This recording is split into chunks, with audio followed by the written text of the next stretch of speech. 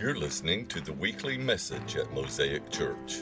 For more information or to talk about your own life in Christ, email info@mosaicchurchevans.org.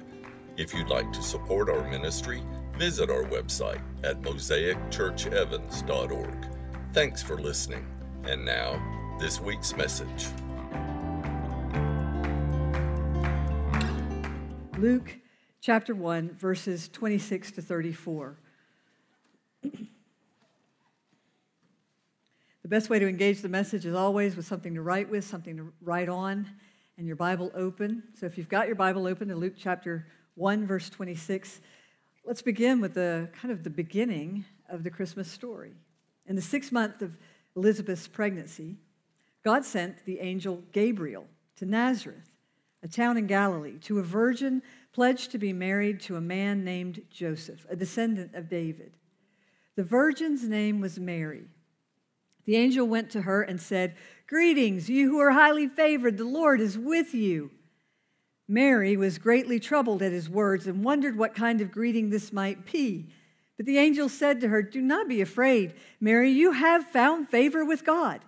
You will conceive and give birth to a son, and you are to call him Jesus. He will be great and will be called the Son of the Most High. The Lord God will give him the throne of his father David, and he will reign over Jacob's descendants forever. His kingdom will never end." "How can this be?" Mary asked the angel, "since I am a virgin." And that is the word of God for the people of God. Thanks be to God. I want to ask you what stands out for you in this scene, and I'm not asking rhetorically, I'm actually asking practically. You can call it out.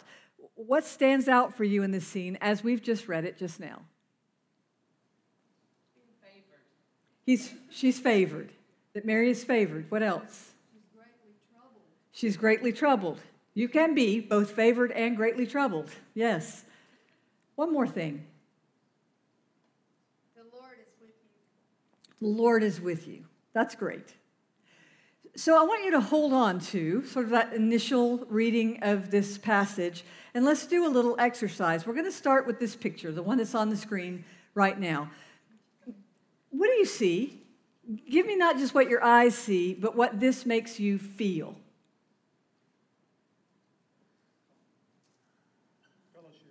Fellowship. Okay. What else? Worship. What else? You feel at peace? Okay. Alone. Okay. The distance. That's pretty good, actually. I tell you that as a pastor, the space between them communicates very loudly to me. I am always concerned about what the empty spaces communicate to the person who walks in. I'm kind of over-focused on that, actually. And I have to tell you, standing up here, I see every empty chair as if it is 5 empty chairs. I'm built that way. So I have to ask, even about this picture, what is the space between the people, the distance between them communicate? Is that anger, or is it a lack of relationship? What do you think that distance communicates? Lack of community. Lack of community, okay. Anything else? Introverts. Okay, that's good. Someone said fear, okay. All right. Might have been COVID. Everything communicates. In the public relations world, that's the thing they say.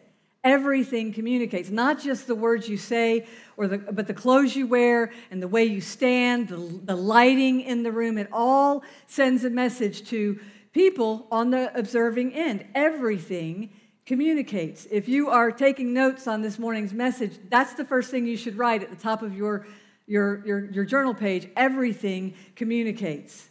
So a smile at the front door on a Sunday morning communicates something, right?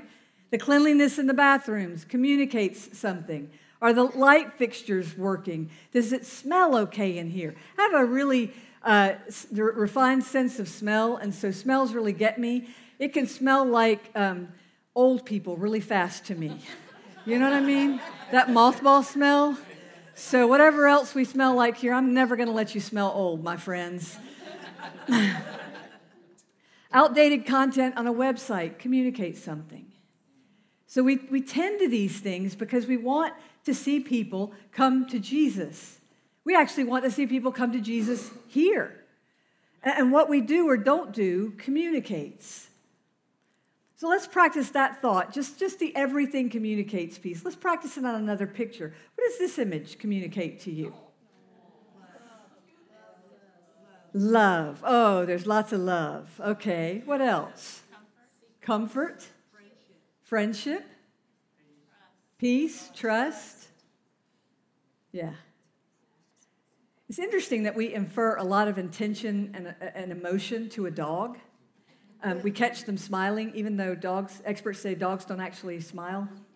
They learn muscle movement. Yeah, some of you right now have just started communicating with me. That's heresy. Yeah. All right, let's look at another one. How about this expression? What is this guy thinking or responding to? Is he smiling or irritated? Is he reacting or is he just mind wandering? What do you think?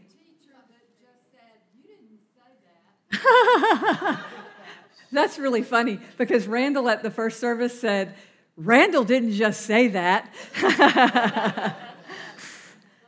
What else do you see? Oh, no, you didn't. Defensiveness? What's that? Certainly dramatic. Here's the interesting thing. What I Googled to get this picture was expressionless face. So I have no context for this picture, so I don't actually know what's going on with this person. But this kind of, I guess all of these little, just trying to get you to open up your imagination pores a little bit, because I want to tell you what I've been thinking about lately. I've been thinking about that phrase, everything communicates, and about how I interpret the expressions and behaviors of others and how other people interpret me.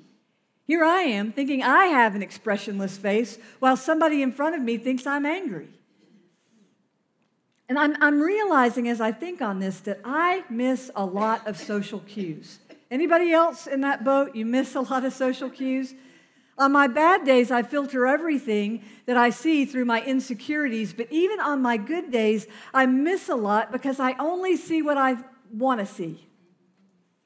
Does this make sense? And we all do it. We filter expressions like that guy's through all we've been conditioned to think over a lifetime, and we tell stories based on our perspective that may or may not be accurate stories. We all do it. We hear only what we want to hear, and the rest floats right on by as if it was never said, while we make our assumptions about the world, about our relationships, about reality, based only on the part we have absorbed and accepted. I need an amen from some spouses and parents in the room right now who have felt as if they only hear what they want to hear.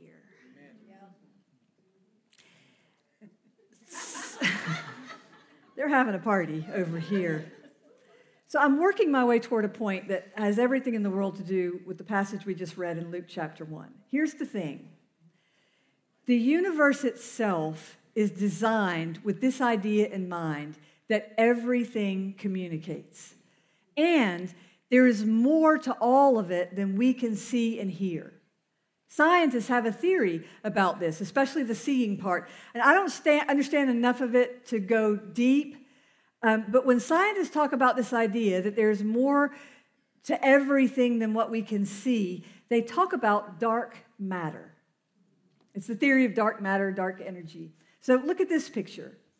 Dark matter is the space between the stars and the planets. For instance, with this picture, which is a picture of the constellation called Orion the Hunter, a picture that's visible, or a constellation that's visible in the winter sky, so you should be able to go out tonight and see this constellation. Orion was first discovered in 1610, which means that for centuries, humans all over the world have been able to see and identify that constellation. It hasn't changed at all, and at least that long, and surely for much longer. And when we look at this constellation, what we see are the stars. But the stars in this picture are not the whole point. The space between the stars is just as important. The question that the space between all those lit up objects asks is this: what keeps those objects in place? Why don't they float off over time or move toward each other? It reminds me of the picture of the people in that church, all scattered out among the pews. Teresa, you were right. That picture was a picture of a church who had chosen to worship on Easter Sunday 2020. So the real story in that picture is not the people. Oh, okay, so you got it then. Yeah. So the story in that picture is not the people at all. The story is the space between them. Everything communicates, even the space between us.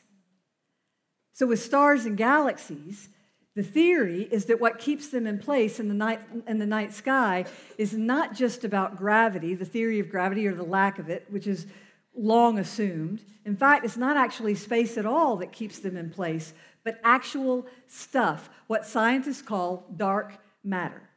That's the theory. It's like these stars are sitting inside, not empty space, but jello, or like they are beans inside of a jelly bean jar. Which means, are y'all still with me? If this theory is right, that there is a lot more to the universe than the parts we can see.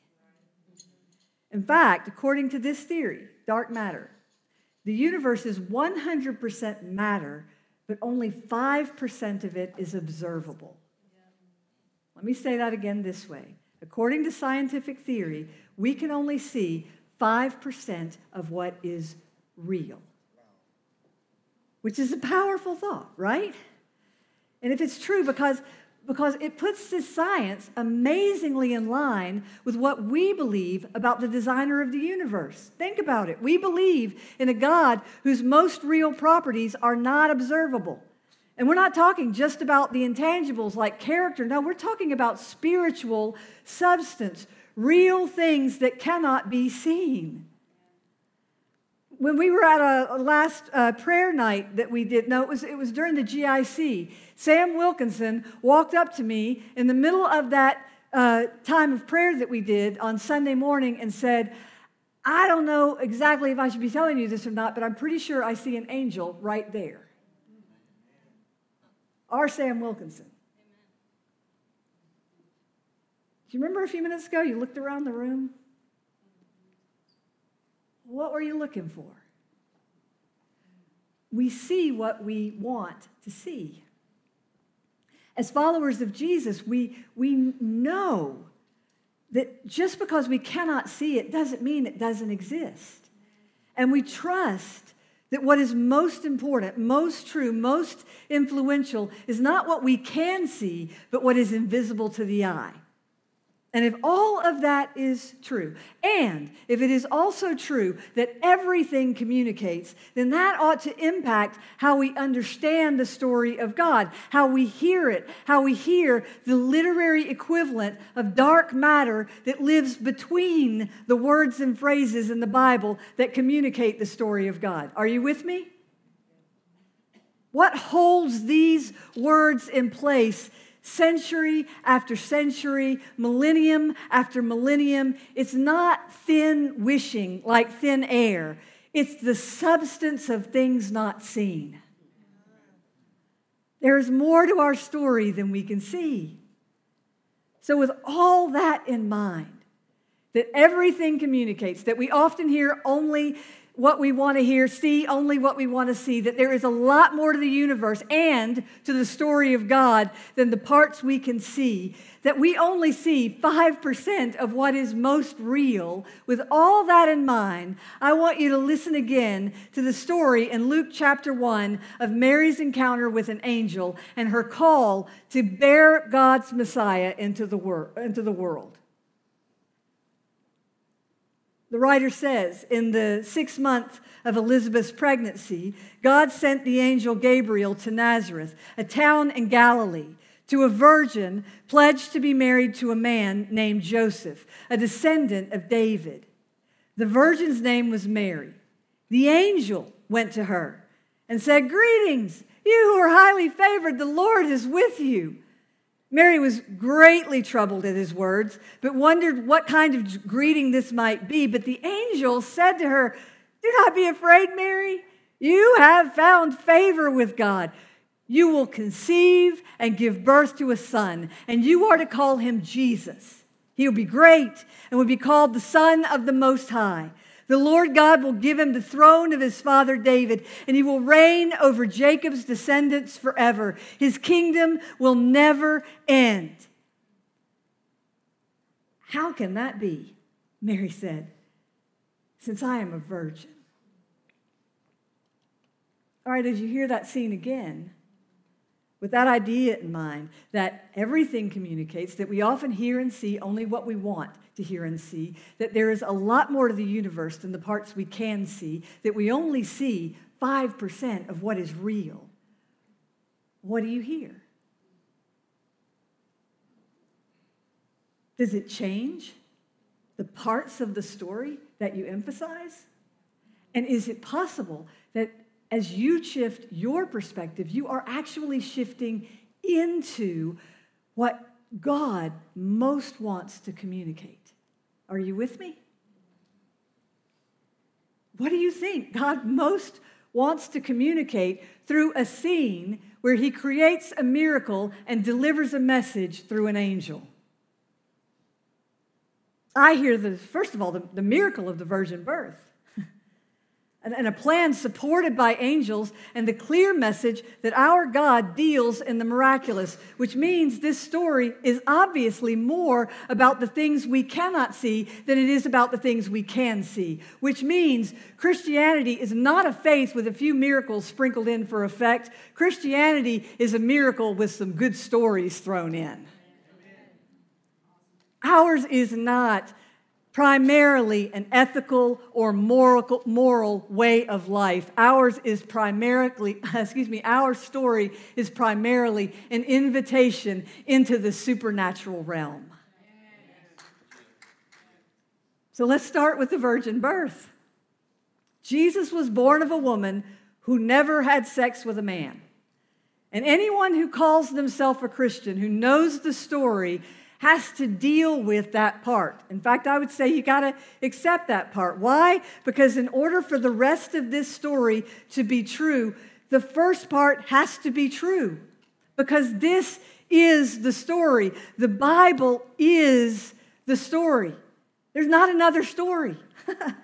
So this story is asking us not just to believe in the virgin birth, but to believe in everything that came before it and everything that comes after it. The Bible, the written word of God, is the 5% that points us to the truth of the 95%. The Bible is the tangible truth that points us toward the mystery of God. William Lane Craig is a famous philosopher and scientist who struggled to believe, he's an atheist, struggled to believe in God, and the sticking point for him was the virgin birth. I mean, crazy to me. Of all the things you could pick, that was the thing. He couldn't get past it. He thought it was absurd. He said for that to be true, a Y chromosome had to be created out of nothing in Mary's body because Mary did not possess the genetic material to produce a male child. Craig said in his head, he knew that was true because he was a scientist.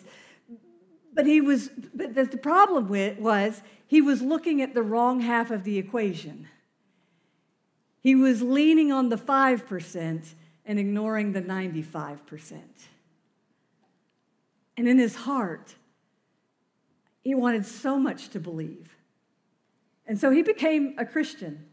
And he experienced that kind of faith that takes a person to a higher kind of knowing. And now that brilliant philosopher-scientist says, you don't need to have all your questions answered to come to faith. You just have to say, the weight of the evidence seems to show this is true, and even though I don't have answers to all my questions, I'm going to believe and hope for answers in the long run.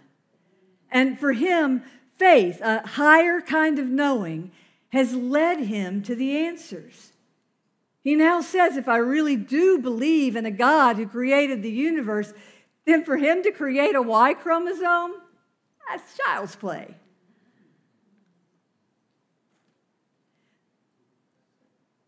The virgin birth is not only easy to believe if you believe in the God of the universe who creates stars and galaxies, it's also really good news.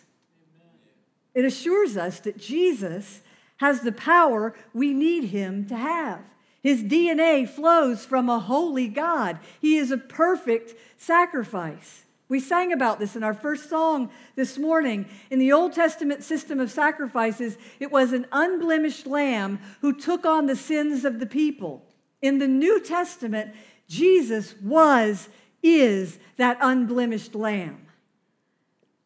Jesus was the sacrifice to end all sacrifices because sin was never intended by God to be the last word over our lives. If he were not born of a virgin, he would not be sinless. If he wasn't sinless, then he has nothing to offer us that we can't generate for ourselves. So the virgin birth is the miracle that gives the cross all its power. It's also the beginning of a life that was ready to bear your sin and mine because it had the power to do so without being destroyed by it. Your sin without a Messiah will be destroyed by your sin. But your sin on the back of Jesus is freedom. N.T. Wright talks about it this way. He talks about how a fox will deal with his fleas. I'd never heard this before, but a fox will go into a pasture where the lambs have been, where the sheep have been, and he will gather wool from that, and he will put it in his mouth. And when he's got a lot of fleas, he will put the ball of wool in his mouth, and he will go to a river, and he will submerge himself all the way so that nothing but his nose and that ball of wool is sticking out from the water, and all of the fleas will work their way up to that ball of wool, and then he lets it go, and it floats down the water.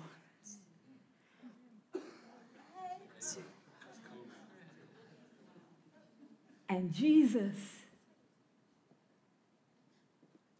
full of the fleas of your sin, immersed himself in the will of God and let it go. The whole thing ought to stun us and send us to our knees in worship. Ought to cause us to trust all the parts we cannot see, believing that even what we do see is, that even what we do not see, it's there. It's all there. The stuff we see, the stuff we don't see, it's all there. And the stuff we don't see has just as much substance to it as the parts we can see and understand. And all of it is designed to fill our lives with hope.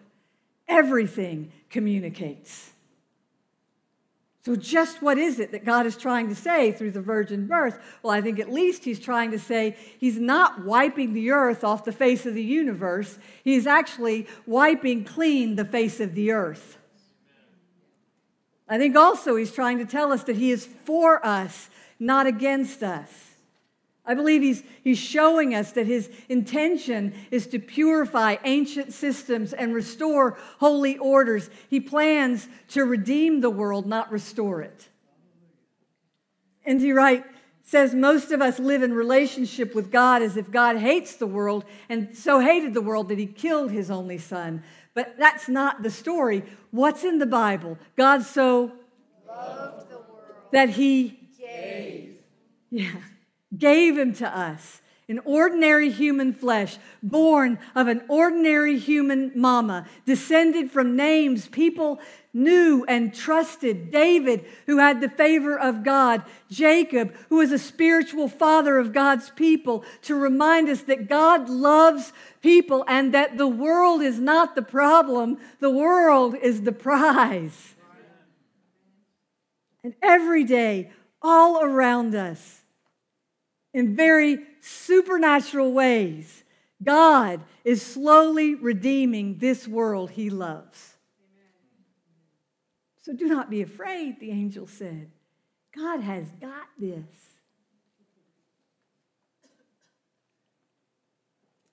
I was talking to someone about their prayers around an issue, and they were asking if they should pray a certain question. And I was remembering something that I learned a long time ago, that God tends to answer yes, no questions. I can't tell you why. I don't know why. But those who have strong prayer lives and strong connection with God through prayer, they tell us that God is prone to answer yes, no questions or direct questions, things he can answer simply. Maybe that's his way of helping us work out our issues so we get them down to the most basic of questions before we go to him. So when the angel comes to Mary and shares only the most crucial facts, you will conceive and give birth to a son. Mary is, but how can this be? The facts don't support it. The angel says, don't worry about that. I've spoken a yes over your life, and that yes, listen to me, that yes, that favor is the substance that makes the rest of it work. That's the unseen real, that favor, that call. That's what makes the rest of the story make sense. Maybe it's angels who deliver the story. You know, he could have brought a prophet, but maybe angels deliver the story to point Mary toward the 95% so she doesn't get bogged down by the 5%. And the message of those angels and to you, the message those angels give to you and to me is the same the message that God gives to Mary. There is so much more to this life than we can see. So much more to the plan of God. So much more that God has for you. Are you stuck trying to make the 5% make sense while God has thrown the doors open wide and is inviting you into the 95% that is just as real, maybe more real, just as powerful, maybe more powerful, just as meaningful, maybe more meaningful as the part you can see? St. Bernard was a French monk who lived in the 12th century, and Martin Luther quotes him as saying that there are 3 miracles in the story of Jesus' birth. Miracle number 1, that God and man should be joined in this child. There's a really cool technical term for that. We're going to explore that next week. That God and man should be joined in this child. Second, that a mother should remain a virgin. That's where we are today, on that miracle, that a mother should remain a virgin. And the third, which is really the third thing I want to talk to you about. We talked about the virgin birth. We talked about the angels. But here's the real miracle. That Mary should have faith enough to believe that this mystery would be accomplished in her. And then Bernard says, Mary's faith is not the least of these 3 miracles. That's the big miracle, that Mary says yes to this invitation, that she looks right past the logical and trusts the character of God, that whatever her other options were, and I trust she had other options, she could already believe that Jesus is better. To say yes, she had to believe that the story of God is the story, and that she wanted to be in that story. To say yes, she had to believe that all the prophecies her religion told her she could count on. To say yes, she had to open up all her senses and fully participate in that 95% reality that she could not see.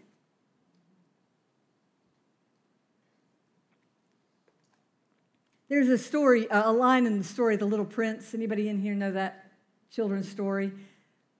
Evidently, this is the line that everybody loves. He spends all his days learning to care for a single rose, and he says, here's my secret. It's very simple. It's only with the heart that one can see rightly. What is essential is invisible to the eye. That's how faith in a miracle-working God works. We think and see and hear with faith, not eyes and ears and minds, or not just eyes and ears and minds, but faith itself is a miracle.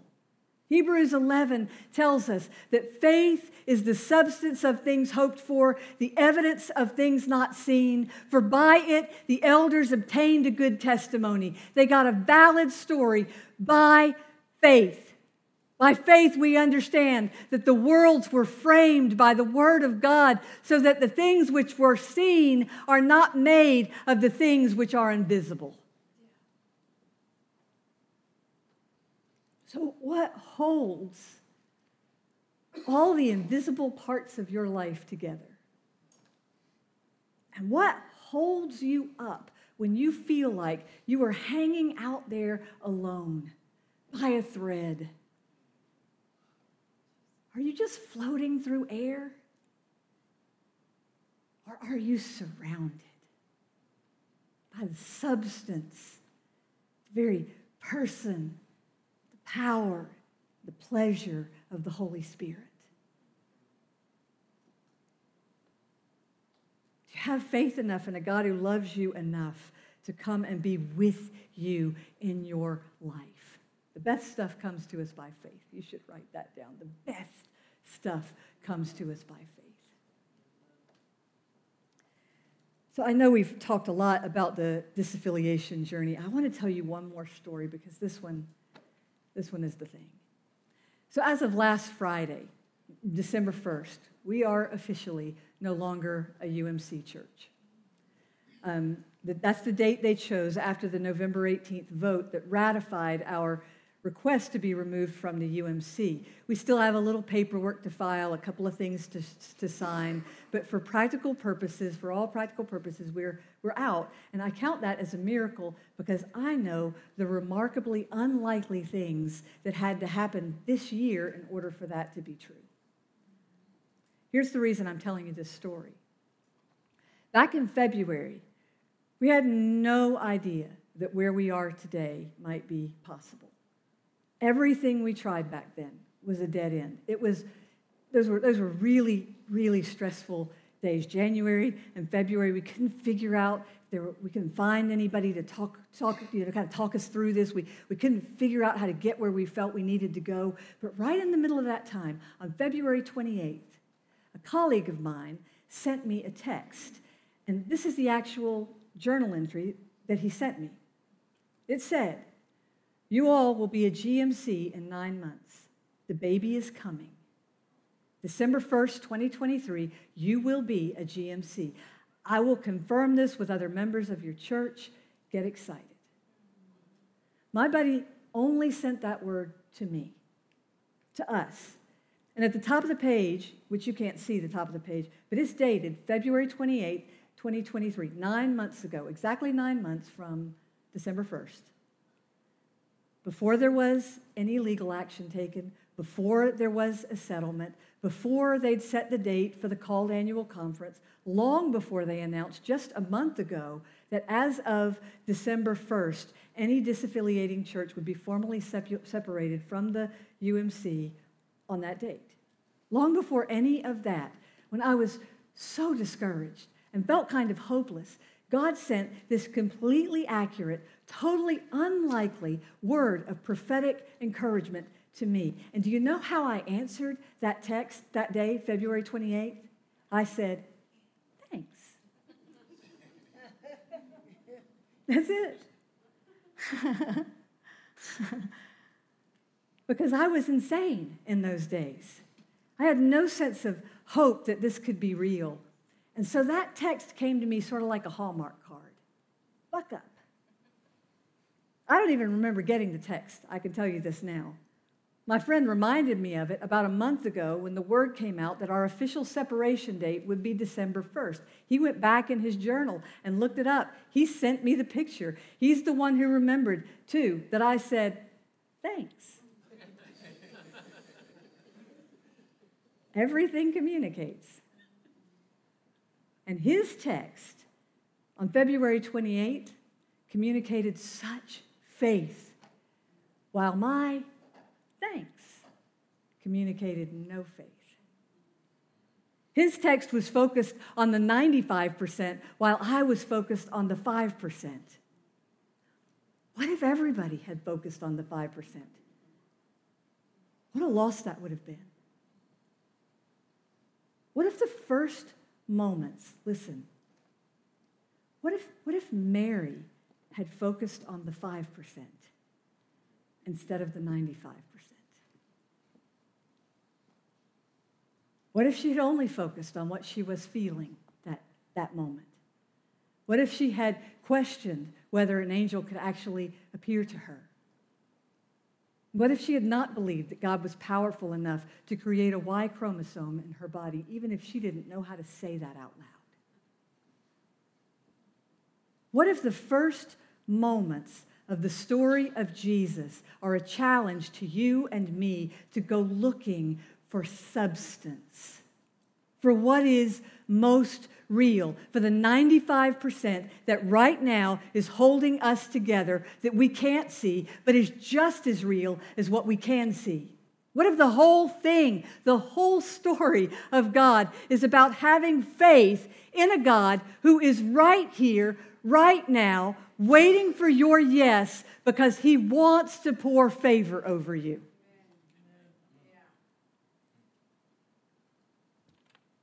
What if?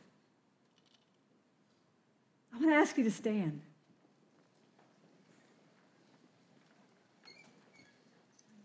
And so all of this matters. I mean, Mary's yes is such a draw. Because right now, there are people in this room who are very focused on the 5% of your life. And you know it. You know it. People who are focused on the 5% do two things really well. We try to control the circumstances, and we worry. Come on now. So that's probably not you, but you know somebody.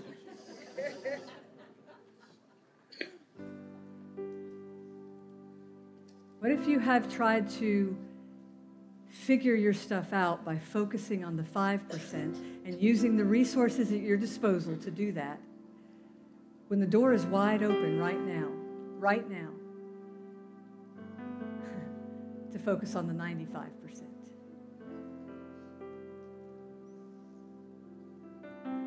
So I want to ask you to do something again. At the beginning of the worship service, do you remember I asked you to turn around and look at everything and everybody in the room and to see what you see? I want to ask you to do it again. Take a good look around the room. A good look. Look at everything. Look at everything. Look at everything. Look at the 5%. But ask yourself, what's the 95% in this room? What's the 95% in this room right now? God, give me eyes to see that. Because when I look around this room, I see a ton of faith. I see a lot of resources. I see some impressive character. But I also see the power of the Holy Spirit to draw people together. If you think that you're standing, whether you're next to somebody or by yourself, if you think that you are not being held right now in a worship space, if you're not being held by the power of the Holy Spirit, you need to look again. You need to look again. You are held.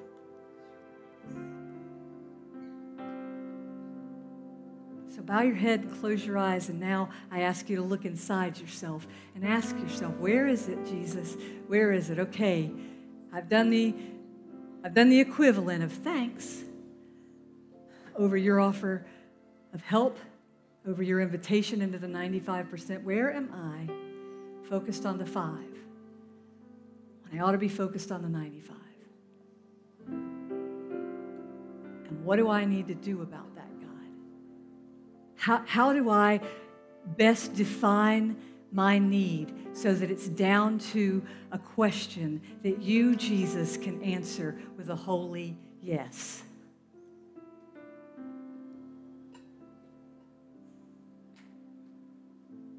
Maybe for somebody in this room, it is a question of salvation. It is as simple as that. God, help me believe. Help me to trust you. Help my anti-trust. And help me to trust what I can see and the part I can't see. Maybe for you, it's a question of healing or a question of restoration or redemption of something in your life that looks for all the world like dead. God, give me grace to see what I cannot see right now.